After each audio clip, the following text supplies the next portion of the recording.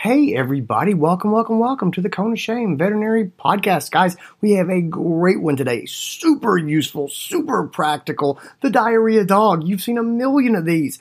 Are you missing a trick? Is there anything that you could add to your game? Anything that you could say just a little bit differently? Because you have this conversation all the time. Guys, this episode is 100% worth your time. Just to check your boxes, make sure that you have got your A game in place. Jackie Parr is fantastic. She is a brand spanking new faculty member at the University of Georgia's College of Veterinary Medicine. You don't want to miss out. Check this episode out. Let's get into it. This is your show.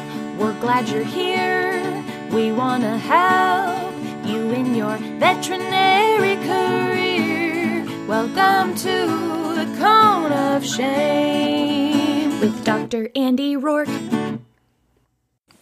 This episode of the Cone of Shame Veterinary Podcast is made possible by the fine folks at Royal Canin. Guys, did you know Royal Canin has just launched the first gastrointestinal prescription diet designed specifically for puppies and kittens? These are high-energy formulas packed with nutrients to support healthy growth. If you want to learn more, reach out to your Royal Canin representative and get all the info. In the USA, you can head over to my.royalcanin.com to find out more. In Canada, go to www.royalcanin.com/ca. Hey guys, I am here today with my good friend, Dr. Jackie Parr. Jackie, thanks for being with me today. I am so excited to be here today. We're going to chat about one of my favorite topics. Well, I love talking to you. You and I have done a lot of work together. We lectured a lot together on increasing nutrition, on increasing nutritional recommendations and client listening to our nutritional recommendations all over North America. You and I have talked. So I love working with you. I will never forget our trip to the hockey game in Winnipeg, and I forgot my coat and had to run. I had to physically run from the cab to the hockey stadium and sprint back out after it was over. And I think one of the best things is we had done nutrition all day. We had given this great boot camp, and then we ate hockey arena food for dinner. And so we had pizza and French fries, and we were like, okay, well, this is just our moderation. We're good. We're good. That's exactly it. It was we did everything that we recommended not to let a pet do. Not to do. So great. All right. I got a case, and I'm wondering if you can help me out with it. I would love to. All right, cool. So I have a puppy, a Labrador Retriever puppy. He's 6 months old and intact, and he has been having liquid diarrhea for the last 3 days. Now, I've seen this dog a couple of times before. He's bad about just eating things he shouldn't, socks, underwear, raw hides. He always throws them back up, and then he has diarrhea for a couple of days, and it gets better, and the owners sort of pull their hair out. But this is not getting better. And the owners are here, and I'm getting ready to go into this room. I don't know. I'm thinking, do I treat this? Do I need an antibiotic for this dog? You know what I mean? I'm trying. Can I treat this conservatively? Anyway, Jackie Parr, how do you treat that?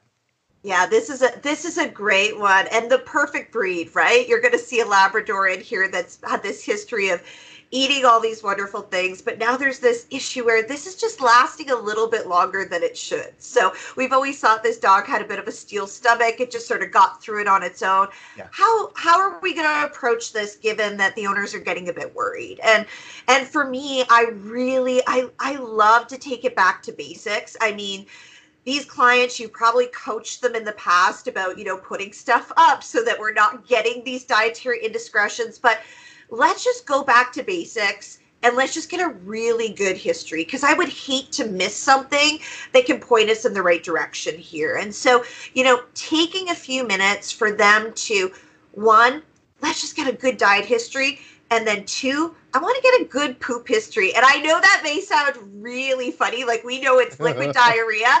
But you can actually get some really good information, really delving into the poop. And I tell you, the owners then feel heard, because they're like, yeah, they've been picking it up or trying to wash it away with a bucket, and they want to tell you what's going on. So I think that's where I'd start. I picture them talking to a sketch artist and like I'm drawing and then I turn it around and go, does this look like the poop Is that you this saw? the poop? All right, let's start at the other end. Let's start at the other end of the pet. What constitutes a good history for you? So for my technicians that are going in the room, they're going to set me up for success. What questions are they asking? What are they looking for specifically? Absolutely. And as a nutritionist, I mean, diet history comes to mind first for me. In general practice, you guys are so good about asking about, dewormings, potential for some sort of infectious disease, those sorts of things. So I think, GPs, you are experts there. For me, when I look at that diet history, it's really about trying to figure out what's a day in the life of this dog look like. And have there been any changes recently? And so one of my colleagues at the University of Guelph has done some really amazing work talking about how an open-ended question can get you a whole bunch of diet history really quickly versus sort of starting with what food are you feeding? What treats are you feeding? And then you have to keep funneling in and you just feel like you're asking questions for, 15 minutes and we don't have that kind of time. So how can we be efficient? And so the question he developed through his research was, tell me everything that this pup is eating, starting first thing in the morning up until it goes to bed. And so just get a day in the life of this pup just to start with. That could give us some really good info. Great. Great place to start. Perfect. And then let's go to the other end. What are you asking them about poop? Poop. Excellent. So for this particular case, one of the things that I love to have ready in an exam room would be my dog and cat fecal scoring charts, affectionately known as poop charts. Gotcha. I love these tools because a picture literally does say 1,000 words. How you're joking about the sketch artist earlier, literally we just want to give them a realistic photo and have them say, it's been in this range. That can give us so much information. It also avoids the inevitable them describing the poop as food before your lunch break type of thing. So super helpful because there's always certain foods that they just start throwing out there and we just don't want to be a part of that. Right. So I think this is a really great tool to get everybody on the same page. Okay. I like that. So we go through the food history.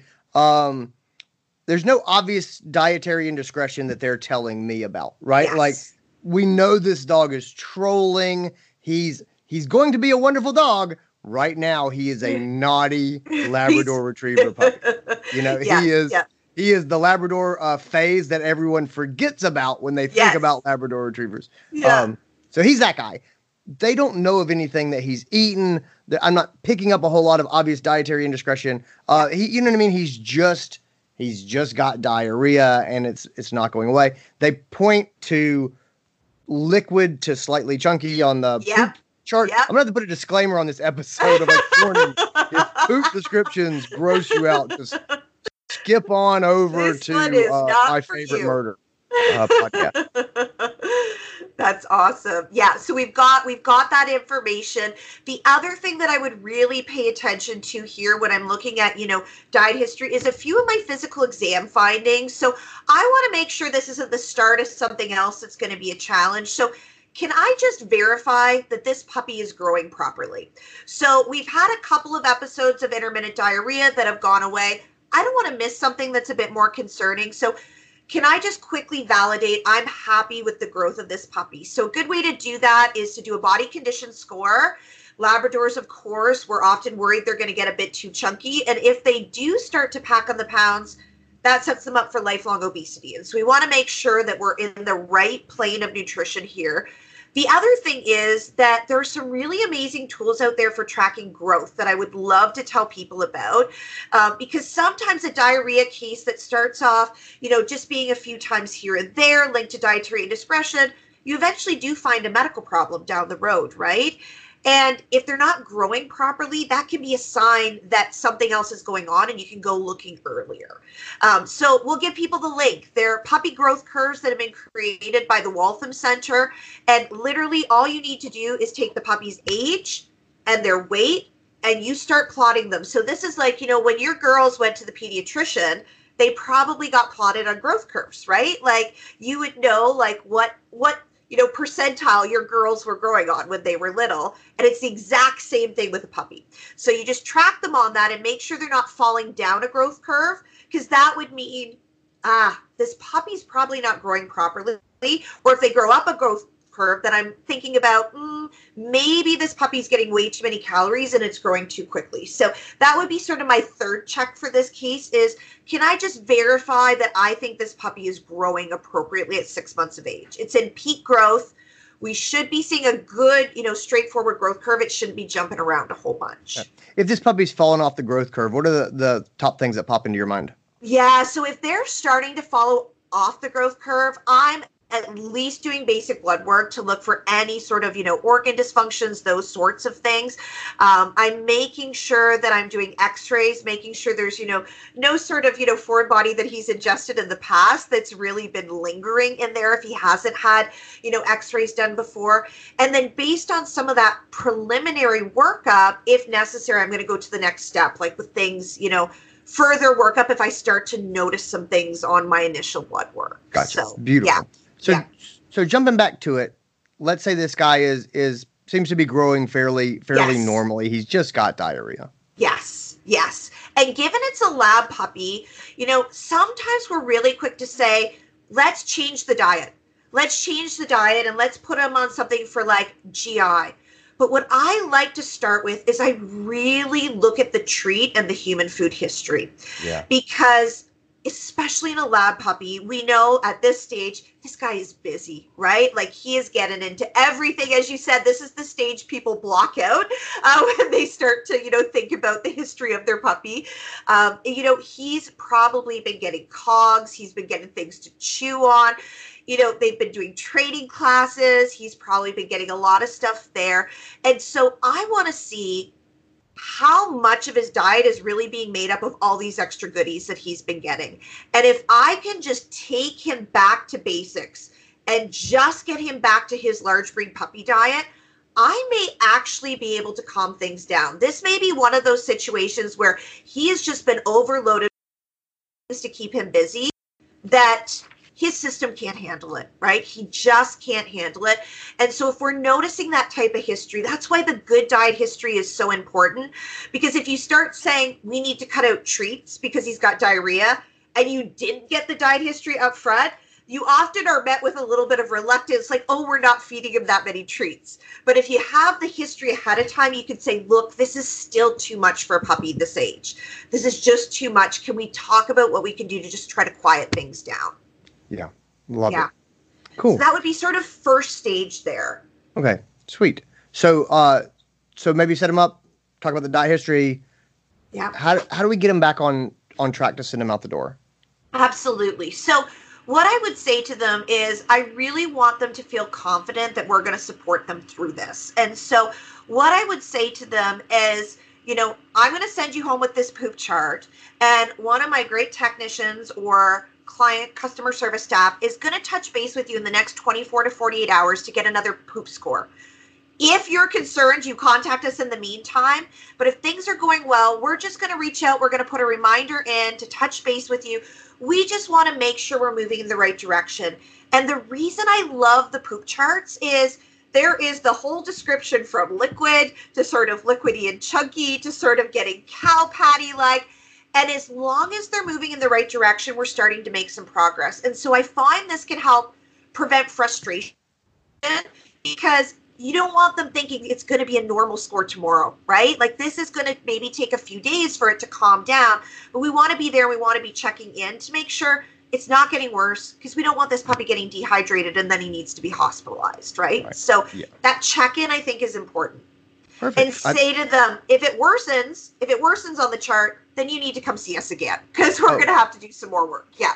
Yeah, I like it. I like talking to them about getting a long-term solution. I feel like that helps buy us some time and some patience as opposed to saying, I'm going to medicate this and I'll see you back in 4 to 6 weeks when this happens again. I think people are willing to walk with us if we explain that we're trying to address the underlying cause. Exactly. Perfect. Exactly. Well, Jackie, I think this has been great. This is good. It's giving me what I need to go in there and get started and get going. We will put a link to the growth curves that you like down in the description for the podcast so people can click there. if they don't have a ready supply of poop charts? Yes. Do you have a source? Yes, Royal Canin can absolutely supply you with poop charts. So they've got some great charts for both dogs and cats because obviously they're a little bit different, right? Fecal consistency is a bit different.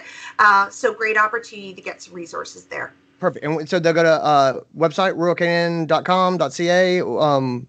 I'll send you a link so they can just download them. Just straight to it. Oh, you can just straight download off of this podcast your very own poop chart. I love it so much. Perfect. So I will put that link in the description. Jackie Parr, where can people find you? You are the Kibble Queen on social media. What's the best place for them to reach out to you? They should definitely check out my website. So www.kibblequeen.com. I have tons of resources up there for people. So follow me there. And I would say I'm most frequently on Instagram these days. I just really enjoy Instagram. It just fills my feed with lots of great animal photos. So I'm the Kibble Queen on Instagram as well. Awesome. Guys, thanks so much for tuning in. We will see you soon. Thanks again, Jackie. Thank you. And that's our episode, guys. I hope you enjoyed it. I hope you got something out of it. Got something real big coming for you next week. I'm going to keep it under wraps, but it's going to be awesome. Game changer next week. Be ready. Cone and Shame podcast. It'll be a good time. See you then.